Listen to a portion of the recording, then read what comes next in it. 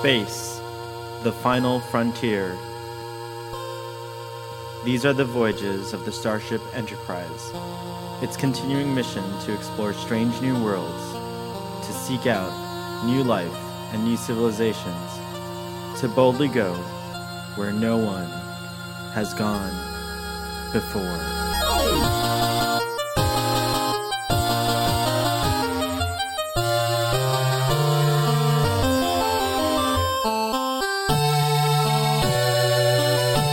Welcome to Starfleet Boy, where we have a casual and informal discussion about our beloved series, Star Trek.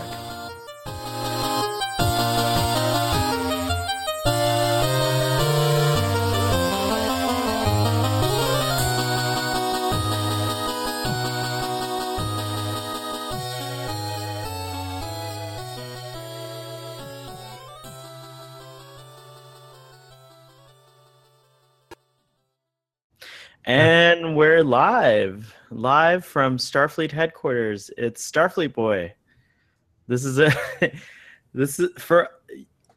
I think we've established that we do pre-record some episodes, so this has been a marathon session for the Doctor and I. 3 episodes in a row, right? 3 in a row, and you can tell because I'm wearing the same outfit. I actually showered.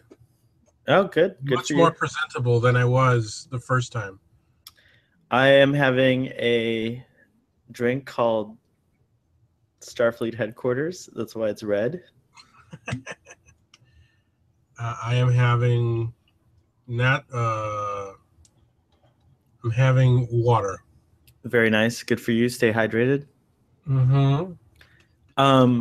I do drink on another show called Drunk Space Nine, but I do want to point out that before Drunk Space Nine existed, I drank alcohol on The Naked Now so that I could feel like the characters did in the episode, and I just realized. That's right. So I have wasn't there, but I heard. So Starfleet Boy has been drinking since episode 2 of Starfleet Boy, so it's nothing new. I have to get my notes. All right, sir. I do take notes, guys. All right. I do not. I went. You're good at that. You're really good at that, Wesley. I'm not as good at that. I have to have a few notes. Just a few, not too many. Well, I have notes in the form of the Star Trek Next Generation Companion. Doctor, could I implore you to, since we just watched this episode, could I implore you to take a crack at the episode summary? Certainly. The Enterprise arrives in orbit around a rather green planet, and it is the site of a race of arms dealers that disappeared. According to the computer, there's no life. There's no intelligent life on this planet at all. There was a previous ship, the Drake, and they don't know what happened to the Drake, so they're investigating what happened. Am I getting this right? You're totally on track. Okay, let me know if I get something wrong. Well done, Geordi. Continue with your command of the ship. And an away team beams down that includes initially Riker, Tasha, and Data. It eventually includes Captain Picard himself and Dr. Crusher. Mm-hmm. And while they're on the planet dealing with the weapon to end all weapons, the Arsenal of Freedom, as it were. The Arsenal of Freedom, as they call it. The Enterprise itself is dealing with a weapon in space that is attacking the ship, and Geordi is left in command. Mm-hmm.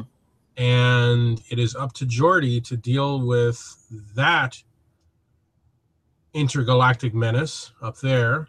Butterfly in the sky, I can go twice as high. Take a look, it's in a book, a reading rainbow. Sorry, I had to throw that in. So eventually, Picard and company convince the planet's computer, or rather the computer that runs the weapon, that yes, they're going to buy the weapon. They have a sale so they can stop demonstrating the deadly potential of the weapon. So the away team is free to go. Oh, but while they were on the planet, Crusher was seriously injured. Right. That's a major point. So there was some bonding going on between Picard and Crusher, while Riker, Tasha, and Data were running away from the floating weapon, and Geordi gets some bonding time with Chief Engineer Logan. Who the fuck is that? Who the fuck is Chief Engineer Logan? And what was his problem? What was his speech impediment? I think he didn't have a speech impediment so much as he sounded robotic. In fact, I thought he was a hologram from the alien. By the way, they're called the Echo Papas. Those things. I thought he was an Echo Papa hologram. What was wrong with the way he spoke? It was. I think he was like a character from like the 1940s that was somehow, transplanted into the 24th century. Is it 24th century or are we in the 23rd century? 24th century. Okay. Yeah. That Chief Engineer Logan really took me out of the whole episode. I was enjoying the shit out of this episode until Engineer Logan showed up. And I don't think he ever appears again, if I'm not mistaken. I don't think so. I was actually going to consult a book, but I just don't remember. I didn't remember Chief Engineer Logan from before, and I didn't. What happened to Chief Engineer Argyle, and what happened to the lady? I forgot her name. Wait, did Argyle die?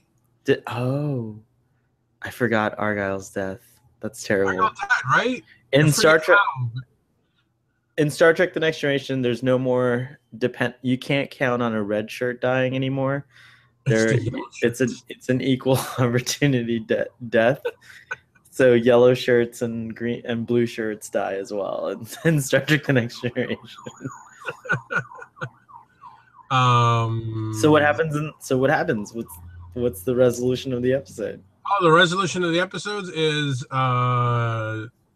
the away team beam back aboard the Enterprise D, and Picard tells Geordi, "I need my ship put back together," because he separated. He's separated. Yeah, those saucer separation. Very exciting. Yeah. That was a pretty good summary. I just want to add that the way that they figure it out is the whole thing is a sales pitch, and so once they buy the weapons, the demonstration stops. But I have a question for you. Mm-hmm. The demonstration stopped on the planet for Riker and Tasha, but not up above. Right. So what was that all about? I think that they must have re-edited. That I thought to myself, maybe that was just a completely different system.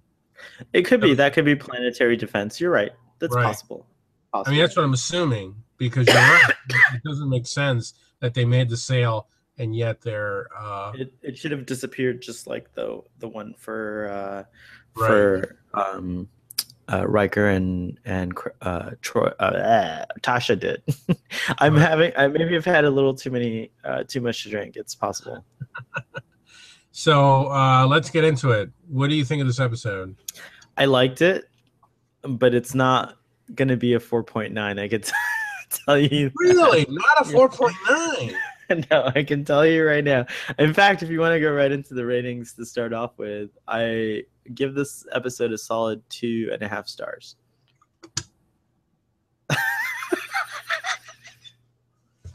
Wow! I enjoyed this episode more than you did. What did you give it? What's your rating? I would give this episode a solid 3. Oh, see, well, it's only a half a thing more. I love this episode. I enjoy it because again, it's an episode that has it keeps you moving along pretty well. There's challenges to the A and B plot, the B plot being Geordi up there and the away team down on the planet. You've got the tension built by these weapons that happen every 12 minutes. Right. It's something like that. Yeah, so they've got 12 minutes to react to the newest upgrade, Windows 10. There wasn't really a sense of tension though. Okay, so I'm gonna reference another show. Remember the Battlestar episode where like every 66 minutes the fucking Cylons would find the fleet? Yes. Oh wow. So that was really good. It was like so in this episode the 12 minutes is kind of like it's interesting, but it's not as effectively done. Like it would have been neat if there was like a way to count down. Like they could have built the tension a little more, I thought. Well, I guess 66 minutes. Those freaking toasters, they're coming. Yeah, right. Yeah. But anyways, you're right though. That was a cool thing. Go on. I like the weapons. I like the little zingy things. I thought that was cool. I love the actor, Vincent Schiavelli, I think is his name. That guy is one of my favorite actors. The guy One Flew Over the Cuckoo's Nest, Batman Returns. Returns. What else has he been in? Tomorrow Never Dies. He's the really bizarre hitman. He's always a little weird, huh? He's always a little odd. He's one of my favorite guest stars. He was one of those guys who would just show up, and you never knew when he was going to show up. But when he did, it was always really interesting, and he was very odd. And then this episode, he plays, of course, a crazy artificially intelligent sales computer. Yeah. If you think your salespeople that call you on the phone are aggressive, you haven't dealt with Vincent. What's his last name? Is it Schiavelli? Schiavelli? Schiavelli. I think it's Schiavelli. Yeah. Okay, there we go. Yeah, Vincent Schiavelli's crazy psycho computer salesman beats any artificial intelligent crazy psycho computer salesman beats anything. By the way, can I tell you, I got a call on. I have a landline. That's right. As do I. That's a landline, right? It's not a real landline because it's connected to the Wi-Fi somehow or the internet somehow. Uh-huh. But the only kind of calls I get on that line are telemarketers. The number used to belong to someone else, so every time I pick up the phone, I know it's going to be a telemarketer. But I don't know why I have it. I have a landline. It's good to have a landline in case of an emergency. The problem is that if, unlike real landlines, this will probably not work in the case of an emergency. So if you have a real landline, don't let them clip the wires. Do not get your wires clipped. Keep your landline.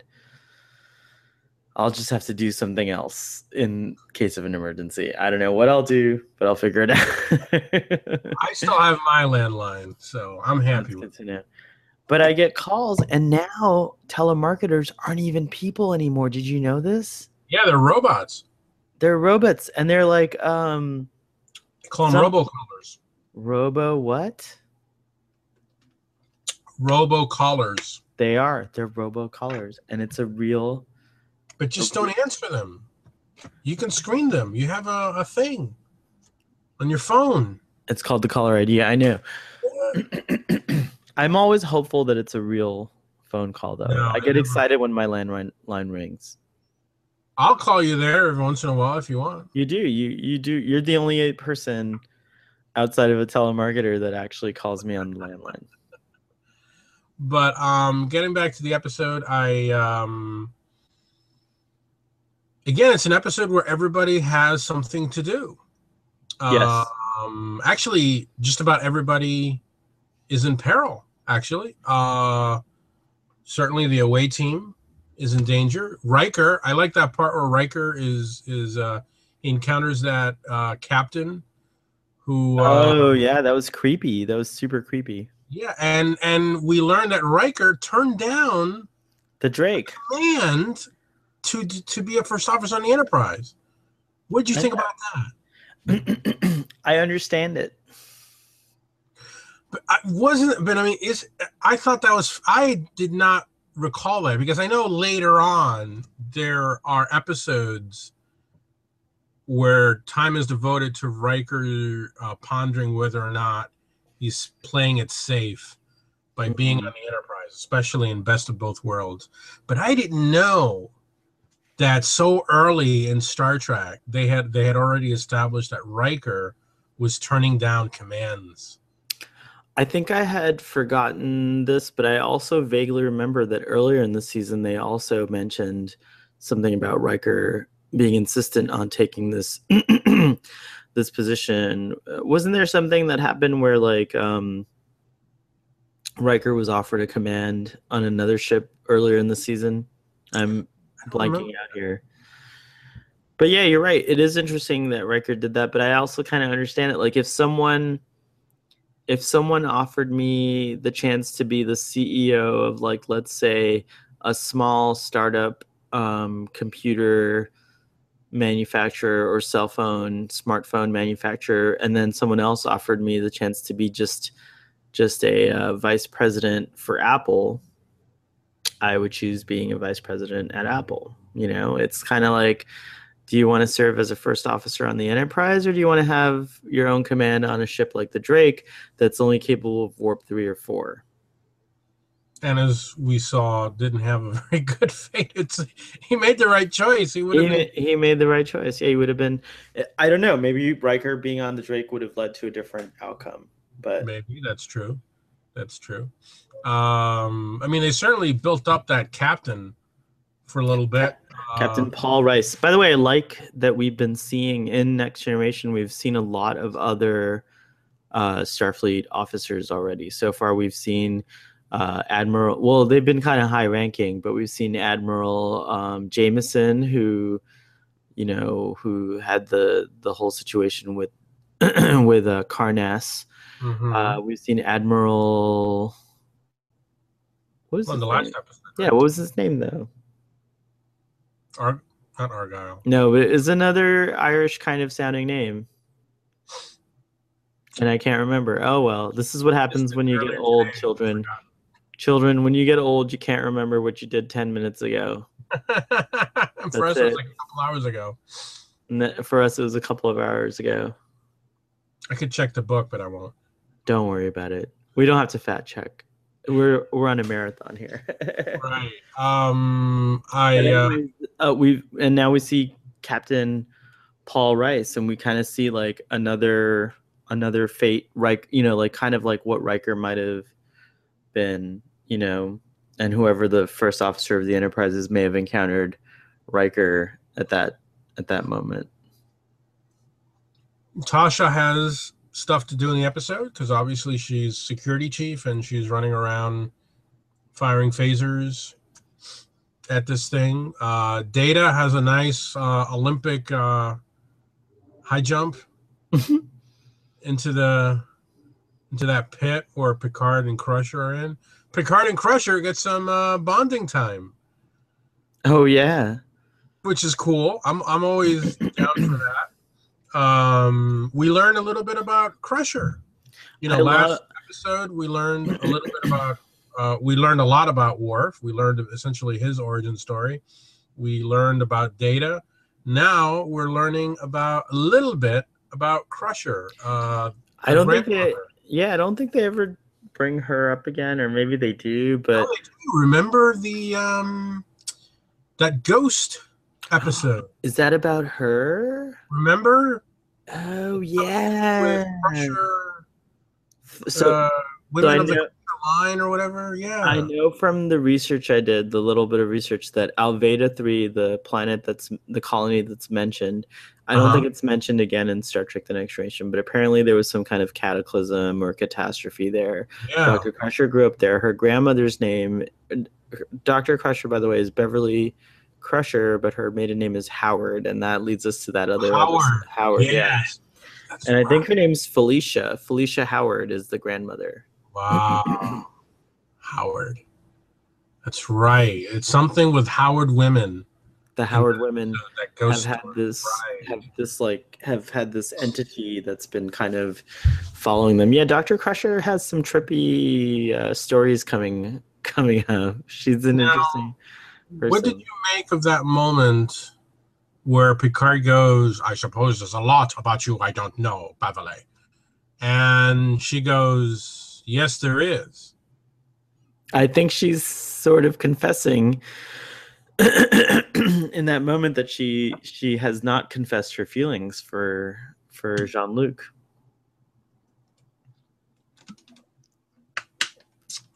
And it's a tough relationship because, this is kind of like a Mulder Scully thing in my mind, like Picard Crusher. It's like, you really want them to get together, but then you're like, well, but how can they, and then why not? I don't know. And then there's this whole thing later with the series finale says they got married and then they got divorced, and it's so sad. It's so sad that they had gotten divorced. I refute that. I don't accept that. It's canon. That's a possible future. Our future's not set in stone. You're right. That's true. But I mean, it looks like Picard's going to have advanced aromatic syndrome no matter what. And I even remember what it was called. It was so traumatic. It was so traumatic to me as a child that I even remember advanced aromatic syndrome. You weren't that much of a child at that point. 7 years later. How long did your childhood extend? I feel as though my childhood is still going on. You're still maturing. Go on the record. I'm 38 years old, and sometimes I still feel as though my childhood is in progress. You're 38. How old am I? 40. Are you 41 now? I think. 2. Oh, you are 42. You're the meaning of life age. Oh, wow. I'm the meaning of life. That's great. All right. Or the answer. Isn't it the answer to what is the meaning of life? Everything. Yeah, it's 42. You are the answer to everything. There's at this point. If this were Drink Space Nine, we would do a toast to the late great Douglas Adams. Well, you're a teetotaler, so I can do a toast. Oh, go ahead. Please toast. Douglas Adams. Starfleet boy toast to Douglas Adams. There we go. Geordi taking command of the Enterprise was interesting, I have to admit. And this is the second time he's taken command. Well, he's put in charge a lot this season. Oh, okay. I only remember one other time. This time I thought was very good. I think LeVar Burton did a great job. I think LeVar Burton's role on Next Generation, I don't think I really appreciated it much the first time. Maybe I was just, I saw him as Reading Rainbow guy, and I didn't think much, I just didn't appreciate him as an actor. Mm-hmm. But watching the show, through this thing we're doing now, I'm seeing that LeVar Burton was probably radically underused, and his physicality is interesting. When he's relating to that stupid engineer Logan, or to the other the other Helms people. Solus and Sue, who I don't think we ever saw until this episode. Any of those three people were all brand new. Ensign Sue, the actress, I don't know if you know this, but that actress is quite notable. Oh. She was up for the part of Tasha. What? Yes. That actress you may recognize. Do you remember Around the World in 80 Days with Pierce Brosnan? Yeah. Do you remember the princess? Oh yeah, She is the princess. that's cool. She is also on a later episode of Deep Space Nine. Wait, which one? You can't remember. One that she's on. I don't know. But she's Now an I ep- have to look her up. I like her a lot. She's a very good actress. I like her. She's good. So I don't know if her appearance, if that was like some kind of concession to not getting the part for Yar, or I don't know. But I know she was up for the part of Lieutenant Yar. But I liked Geordi taking command. We got a Sasa separation. I know, and it just made me realize how good the remastering is. Oh my gosh, yes. And we get to see the battle bridge again. That's always a plus. Ensign Sue is played by Julia Nixon, and she's best known for Rambo, Half-Life, Double Dragon, and Sidekicks. Known for. Yes, she's in that movie Sidekicks, and yeah, she is in Rambo. That's right. She is. Doesn't mention Around the World in 80 Days? It doesn't, but I'm sure it's on there. And let's just check. Let's just make sure. I have the DVD right here. I can check. Yeah, you could check and see if Julia Nixon is in that episode. One thing I thought that was interesting about this episode is that there are some cool sci-fi concepts that relate to things that. So how many years has it been since Star Trek? This episode of Star Trek: The Next Generation aired? More than 20, right? We're at the 25th. Let's see here. I think so. Let's see. What was the air date?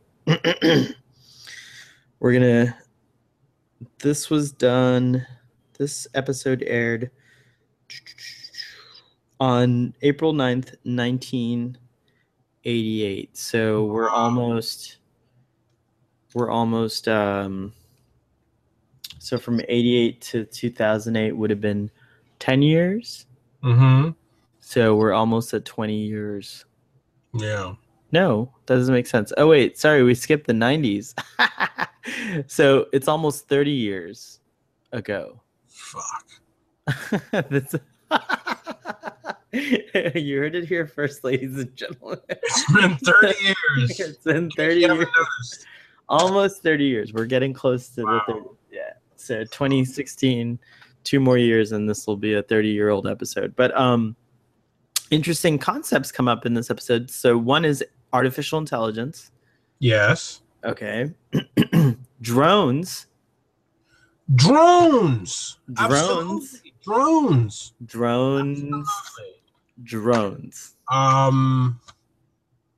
Those are drones. Not to get political. Yeah, go ahead. Well, I think this episode is political. It's called The Arsenal of Freedom. It is, absolutely. And we were stockpiling what during this time? Nuclear weapons. Yeah. And then we were calling it like an arsenal to defend ourselves and to keep freedom. Yeah. That's correct. Iran-Contra had just happened around this time. Mm-hmm. Relatively. The weapons trade, weapons sales. I mean, these are all relevant things that were going on 30 years ago. And now this episode is actually quite relevant today because we're seeing that, we're seeing terrible weapons that getting into the hands of people that have nothing to do with hunting or self-defense. These are weapons intended to do incredible amounts of damage, and they're available. Yeah, they're available to people outside of a military or peacekeeping application, and they're being handled by people that don't respect this kind of destruction that this firepower is capable of. And I think that that's very relevant. I mean, just recently in the news, everyone knows what happened in Orlando, Florida. But before that, that's not the only thing.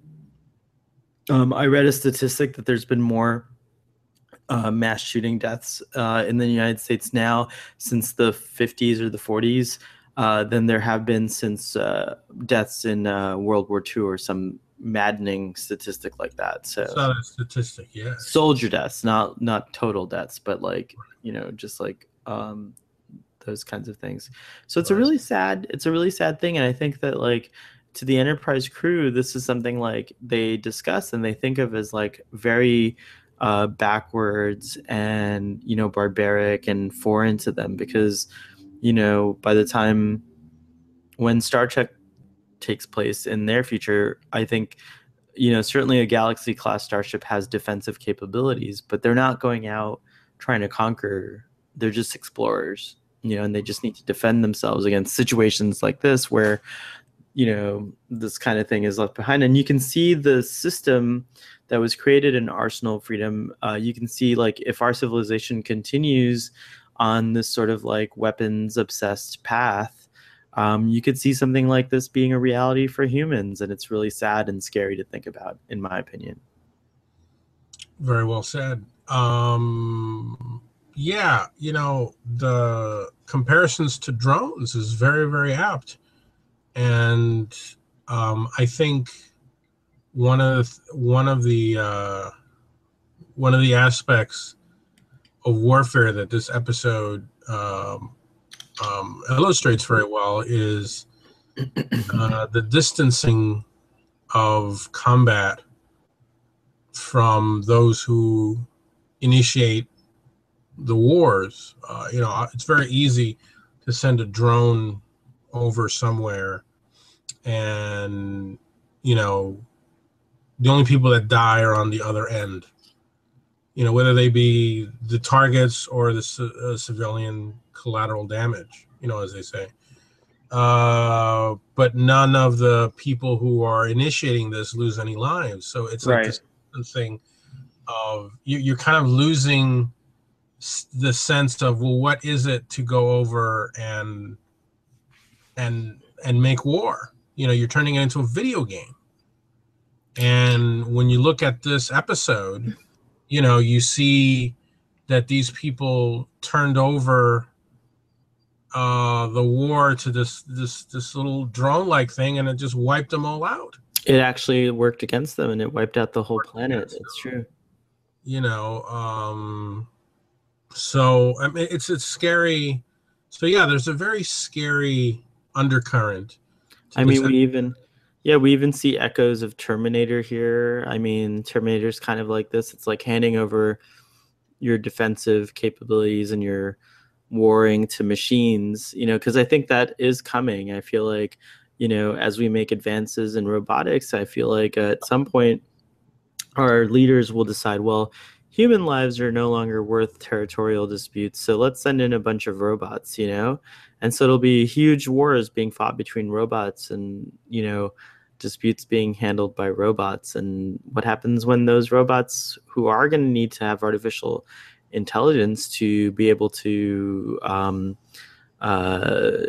be superior in their combat abilities, what happens when they obtain some kind of sentience and then they rebel against their human masters? I mean, there's a lot of interesting sort of thoughts that are evoked from this episode's concept of the Arsenal of Freedom, as the title so perfectly states.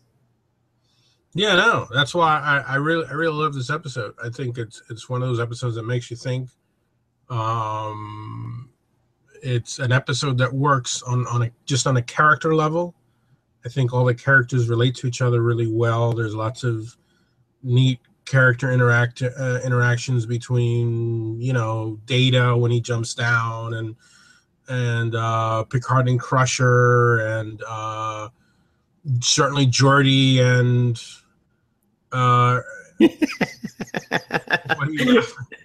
laughing because there's someone you're forgetting. Yes, there. I'm saving that for the negative part of my review. Okay. Geordi and the rest of the crew aboard there, the Mary ship Enterprise there. Oh, I like that. By the way, you just reminded me. I really like that Shirley Temple reference when Riker is talking to Captain Rice or rather, I should say, fake. Oh, the good ship Lollipop. He says, "What's your ship called?" And he's like, "It's called the Lollipop. It's a good ship, right?" And so I just thought that was really cool. I forgot. That's right. That's right. It was See, a nice wit to the script. Yeah, they're usually Star Trek does, a good job at that. And let me just point out, Crusher, why she would have been a great captain on our Pasteur television show.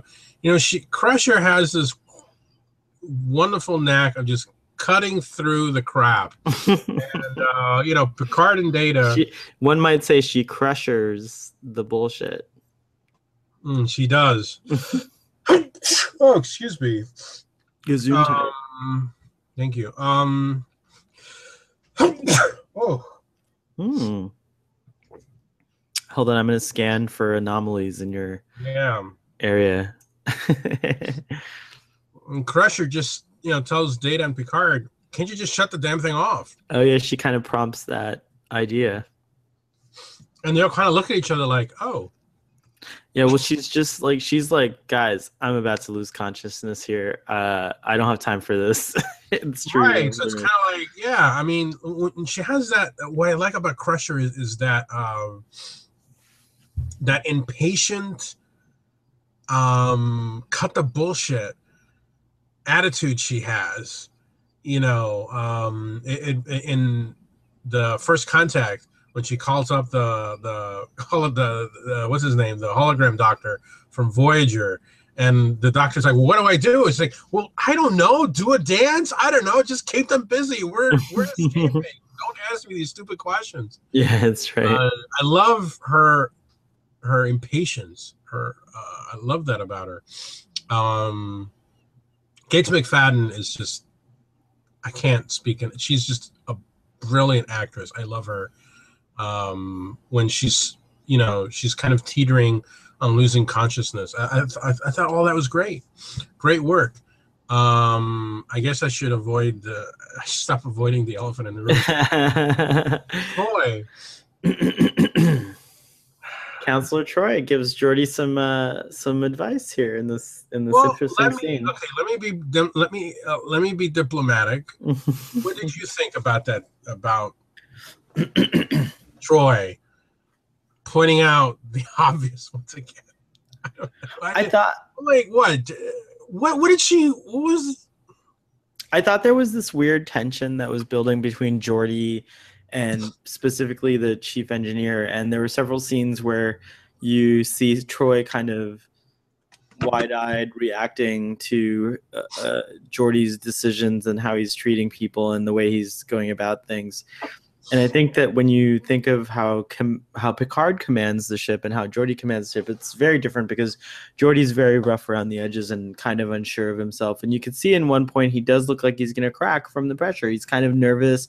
I could have sworn there was a Dutch tilt in the shot. It was like, whoa! It was like there's like this confusion happening. The ship was under attack. It's true. So I think that Counselor Troy comes in to kind of encourage him to encourage others on the crew. I mean, that's her whole message. She's like, don't forget that these people are relying on you and they draw their strength from your confidence. So show confidence in them, encourage them. I think Geordi is that way already, so I do agree with you that it may have seemed a little out of place for Troy to be advising him in this way, but I think at the same time it's good to be reminded, even if it's not, Counselor Troy doesn't always have to give criticism. She could also just give reminders, and so I think that's how I read the scene. And I do have to admit that, it did seem like Counselor Troy was just kind of put into that scene to point out the obvious, as you say, but I don't mind that. I think it's great. I think she's, she does prove to me her worth later, but I do have to say, and I have to admit that in this first season, there are a lot of times where it's a little trying because you're like, well, what is the point of a counselor on a ship? And it's a new role. We've never seen a counselor on a ship before. Dr. McCoy did all the bartender duties before, and Counselor Troy, she doesn't even give you a Counselor. drink. You know, he was the counselor on the old ship. So, I mean, realistically speaking, I don't know why Counselor. I mean, you know, not to look like I have something against Counselor Troy, but watching the episode, I was thinking, realistically speaking, why didn't she have a conversation with the engineer? I thought the engineer was way out of line. right. I mean, if it had been Picard or even Riker on board the bridge, are you telling me this engineer would have said, "I'm on my way to the bridge," and just show up and give Picard No, a Riker and he kept insisting that Geordi relinquish command of the ship to him too. Right. That was very I thought disrespectful. that was very brazen. Yeah. And I don't see how I don't see why Troy didn't, you know. Well, she tells Geordi that he's doing great as far. I mean, I think she praises him for the way he handles that situation, but I don't think she had much else to contribute beyond stating the obvious in that situation. You know, it was like, but it was a good way for us to see kind of distill the kind of events that had just been occurring, and to see that Geordi is in fact capable of command. I don't know where they were going with this, because Geordi ends up being chief engineer later on. I think by season 2, it's just where he is. He's the chief engineer. He even switches to yellow shirt. I thought LeVar Burton's acting was great in this episode. I thought he really did seem nervous when he needed to seem nervous. I thought he was wonderfully you could see that he was trying his best to keep the ship in command, command the ship in much the same way Captain Picard would. And even when he goes into his ready room, I thought that was an interesting touch, whether it was done in the writing or through the director, where he goes over into the, and looks out into out through the ready room window, and then he looks at the chair, Captain Picard's chair, and chooses not to sit in it. He instead goes around the desk and turns the computer console over to himself and starts looking at it that way. And I thought that was very respectful, and a nice touch, a character moment through that. That was great that you pointed that out. That's absolutely true. I really liked LeVar Burton's performance throughout this whole episode, and again, I think I said in the our last conversation, season 1 of Next Generation, not my favorite, but certainly one of the most interesting, because you see all of the what ifs that could have been possible on this show. And one of them is the what if of Geordi if he had not been moved to engineering. What if it seems to me like Geordi, because this is like the third time they've called on Geordi to be in command to stay in command of the bridge, and I don't think we saw that again as he was engineering. Yeah, and admittedly, I think Geordi does find his place among the crew in engineering, because at the moment he's just the helmsman. He's like an amalgamation between Sulu and Chekhov, and again, I don't think they really figured out what he is yet.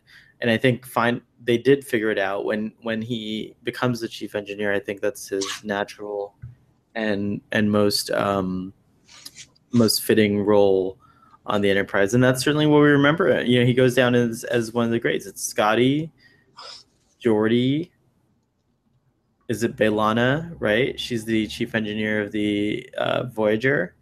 We have Chief O'Brien, and we have Trip. Yeah. See, we can name all the engineers. I think it would have been interesting to see Geordi on a command track. I see the potential from this episode. I think it would have been interesting. Yeah, I think so too.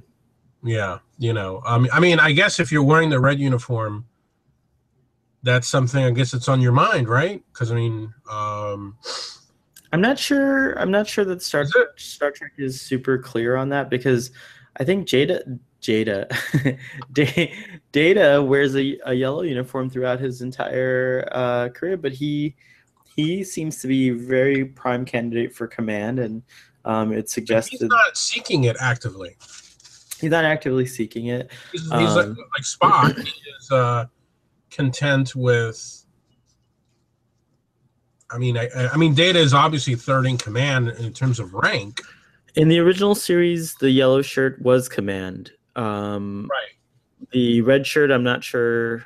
I've never been sure. And then there's science, which is the blue shirt, and that's still the case. Well, You red still have shirt the engineering. engineering. So now it's switched, but it's not just engineering. I think a lot of people security wore red shirts, Mm-hmm. and just like so. I think that like maybe command is the red shirts and Star Trek. And I'm sure there's a resource for this. Maybe Memory Alpha has some resolution on this, so we'll look it up and talk about it maybe on the next episode. But I gather from what I've seen, red shirt tends to be in the command leadership role.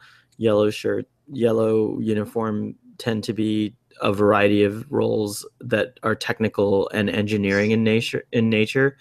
And then blue is more of science type stuff. Do we ever get a green? No, we don't get a green shirt. Well, now in the original series, Captain Kirk wore a green shirt at the trial of like his dress uniform was green. Yeah, Kirk had like a green shirt. Yeah, that's true.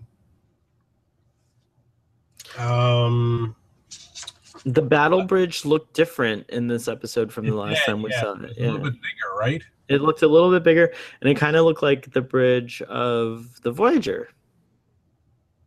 If you say so.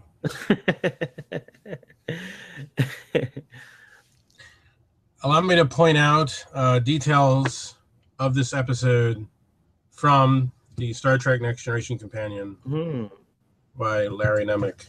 Apparently, this episode was conceived originally as a Picard Crusher love story. But Robert Lewin, who wrote the original story, recalls that Gene Roddenberry changed his mind and opted instead for this extremely ambitious action-adventure yarn.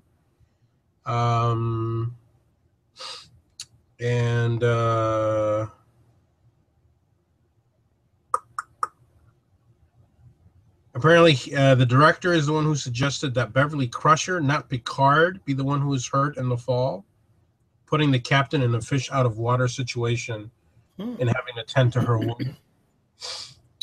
And I thought those scenes were really great, by the way. I like that Captain Picard was basically kind of putting Dr. Crusher back into like medical school mode where he's like, your patient has many last, he's like referring to her as Dr. Crusher's patient. And he's like, tell me what to do. You could be a consulting physician here and tell me what to do to help this patient. So I like that approach. I do like that Captain Picard showed a lot of concern for her, but he did maintain his kind of steely cool.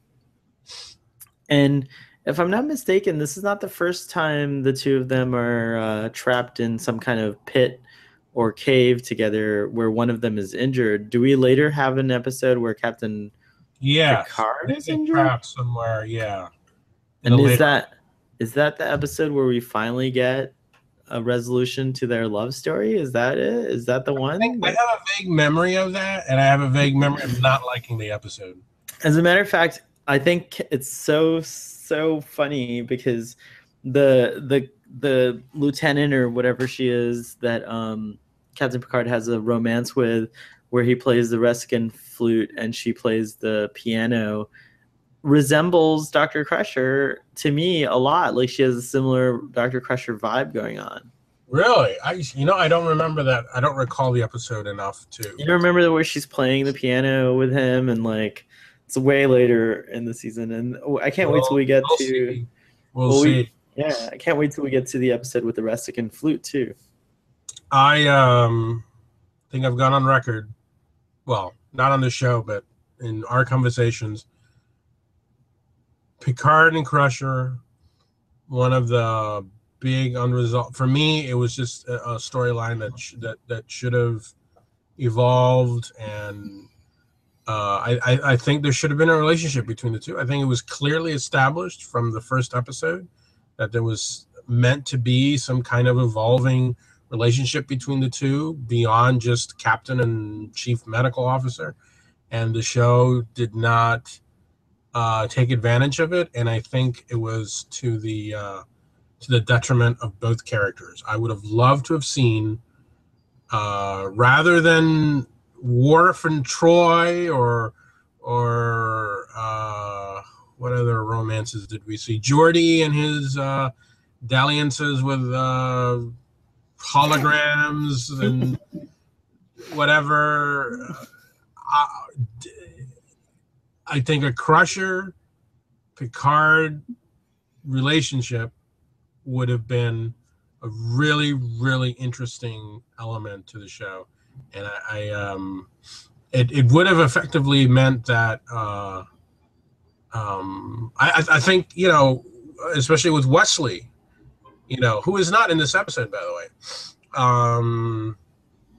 Strangely enough, I don't know where he was. He would have saved the ship. He's studying for his. He's got to make sure that he makes it into Starfleet Academy the second time around. He can't fail twice, so he's studying harder. I disagree on that point. I think the show does deliver what I think is the appropriate story between Crusher and Picard. I think that what finally happens between them is pretty vague, and I think it's implied that they will deepen their relationship as time goes on. But the movies kind of undo all that, and the emphasis is on Riker and Troy instead. But but at the end of Next Generation, the series, there is the idea that, you know, Picard and Crusher will finally have their romance. Now, whether they make it work or not, that's left up to the imagination. But I do think that we do get a nice thing. You know, it's kind of tough because on another show where there was Commander Adama and Roslin on the reboot series of Battlestar Galactica, I hated it. I hated when they finally got together, although I loved it when I saw the ending. But I was just like, this is just getting away of Adama's command. And I think that there is a degree, we've talked about this with Kirk, where Kirk is definitely, you know, married to the Enterprise. I think we're starting to see here that Picard also is very devoted to the Enterprise, you know. Yeah, and so not like Kirk. No, I disagree 100%. You just disagree because Kirk didn't have a Crusher, so he didn't have the complication of Kirk could never have a Crusher because he was seriously in love with the Enterprise. Well, that's probably true. Picard, I think Picard would leave the Enterprise not for anything, but there are situations where he is tempted away, and Kirk is never tempted away from the Enterprise. That's okay. Yeah. I'll give you that. That's very true. Picard, as we just said in the last episode, you know, Picard is somebody who you were saying that he's the type of captain who watches human. You know, he's very observant, and he watches human behavior. You know why? Because that's the anthropologist in him. That's the anthropology / archaeology / historian side of him. My God, in the last episode, we see that he's growing grapes.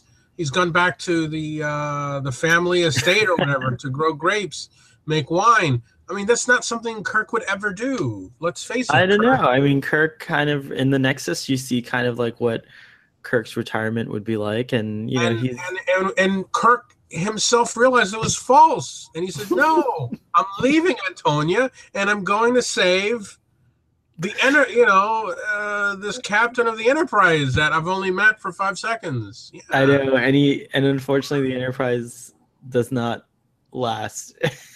You know what's a shame is that he didn't even get to see the Enterprise. Kirk. Yeah. I think it would have been nice if Kirk saw the Enterprise. Although I think he would have liked the Enterprise E a lot Much better more. Oh yeah, than the Enterprise D. I agree. Actually, I think the Enterprise looks better without the saucer. No, I hate that star drive section all You by. do? Yeah, I like it. I like this complete saucer. No, I like it with the that's too saucer. big, man. No, it's a That's way beautiful too ship. big. The Enterprise D is a gorgeous ship. It's unlike anything. Ugly ship. It's unlike anything I've ever. Star Trek: The Next Generation brought like a whole new kind of starship Enterprise, or just starship in general, into play. It looked like something maybe the Mon Calamari would have. Yeah, you're And right. There's a Mon Calamari aspect to the Enterprise D. I don't like it. I've never liked the D. I love it. I've never, and it's true. No other ship has gone as big with its saucer as that ship. So that should tell you something. Well, the saucer went from this shape to that shape. Which is Yeah, the interesting. arrow shape. Yeah, I like that. That more of an arrow shape, which is more like Right. Voyager, I guess. Yeah, I like that. I like the traditional circular saucer myself. I think Well, the yes. NCC 1701A or the refit 1701 are the supreme design of the Enterprise, and the only reason I think the reboot Enterprise 1701 is kind of interesting, or is because it has a circular saucer section. That's true. It is circular, although the rest of it's radically different. It's a weird looking ship. It is a weird looking Hobbit ship. Well, on that note, I think I can't think of anything else. No, I think so. So you stand by your solid 3 on this episode? This is a solid 3. Solid what do you 3. give this? 2.5. You sure you don't want to move it up? I have to say that after the discussion, I do feel that it wouldn't be out of line to give the episode 3 stars. So I'll agree with you. I'll say let's there we go. A nice 3 star. A nice 3 stars. So change. Well done. Thank you. We don't have a database girl on Starfleet Boy like we do on Drunk Space Nine. Can't afford. No. We can't afford it. So audience got paid database girl. What's that? How does Goldie Scott pay database girl? I don't know. The Cardassians are a little different. I don't know. But Starfleet Boy, we encourage our audience to participate in any way you like. And if someone wants to keep track of our ratings, that would be an interesting thing to find out at the end of the season what we thought of each episode. We could do a recap. Maybe we're gonna have to do it ourselves. I'm willing to give community service hours. That's something we do at the high schools. We give kids community service hours. I'll give community service hours to anyone who. If you do assign a student to watch the show and collect data on things like ratings and stuff like that for our finale of the season, I'll happily sign a document saying that they earn their community service hours. But also, please remind them to subscribe and to the show. And for those of you out there who are subscribed, feel free to interact with us any way you like. We're Starfleet Boy on all the things: Instagram and Twitter and Tumblr and Facebook. What's our next episode? The next episode is something that I've forgotten already, but I'll tell you what it is. It is Symbiosis. Do you remember that one? No, I don't. It is the episode with Merrick Buttrick. Merrick Buttrick is Kirk's son is in the episode, and sadly, this is the last time we see this actor in Star Trek. But we'll go into or anywhere else. Yeah, I don't know. He may have made a few movies before he passed, but yeah.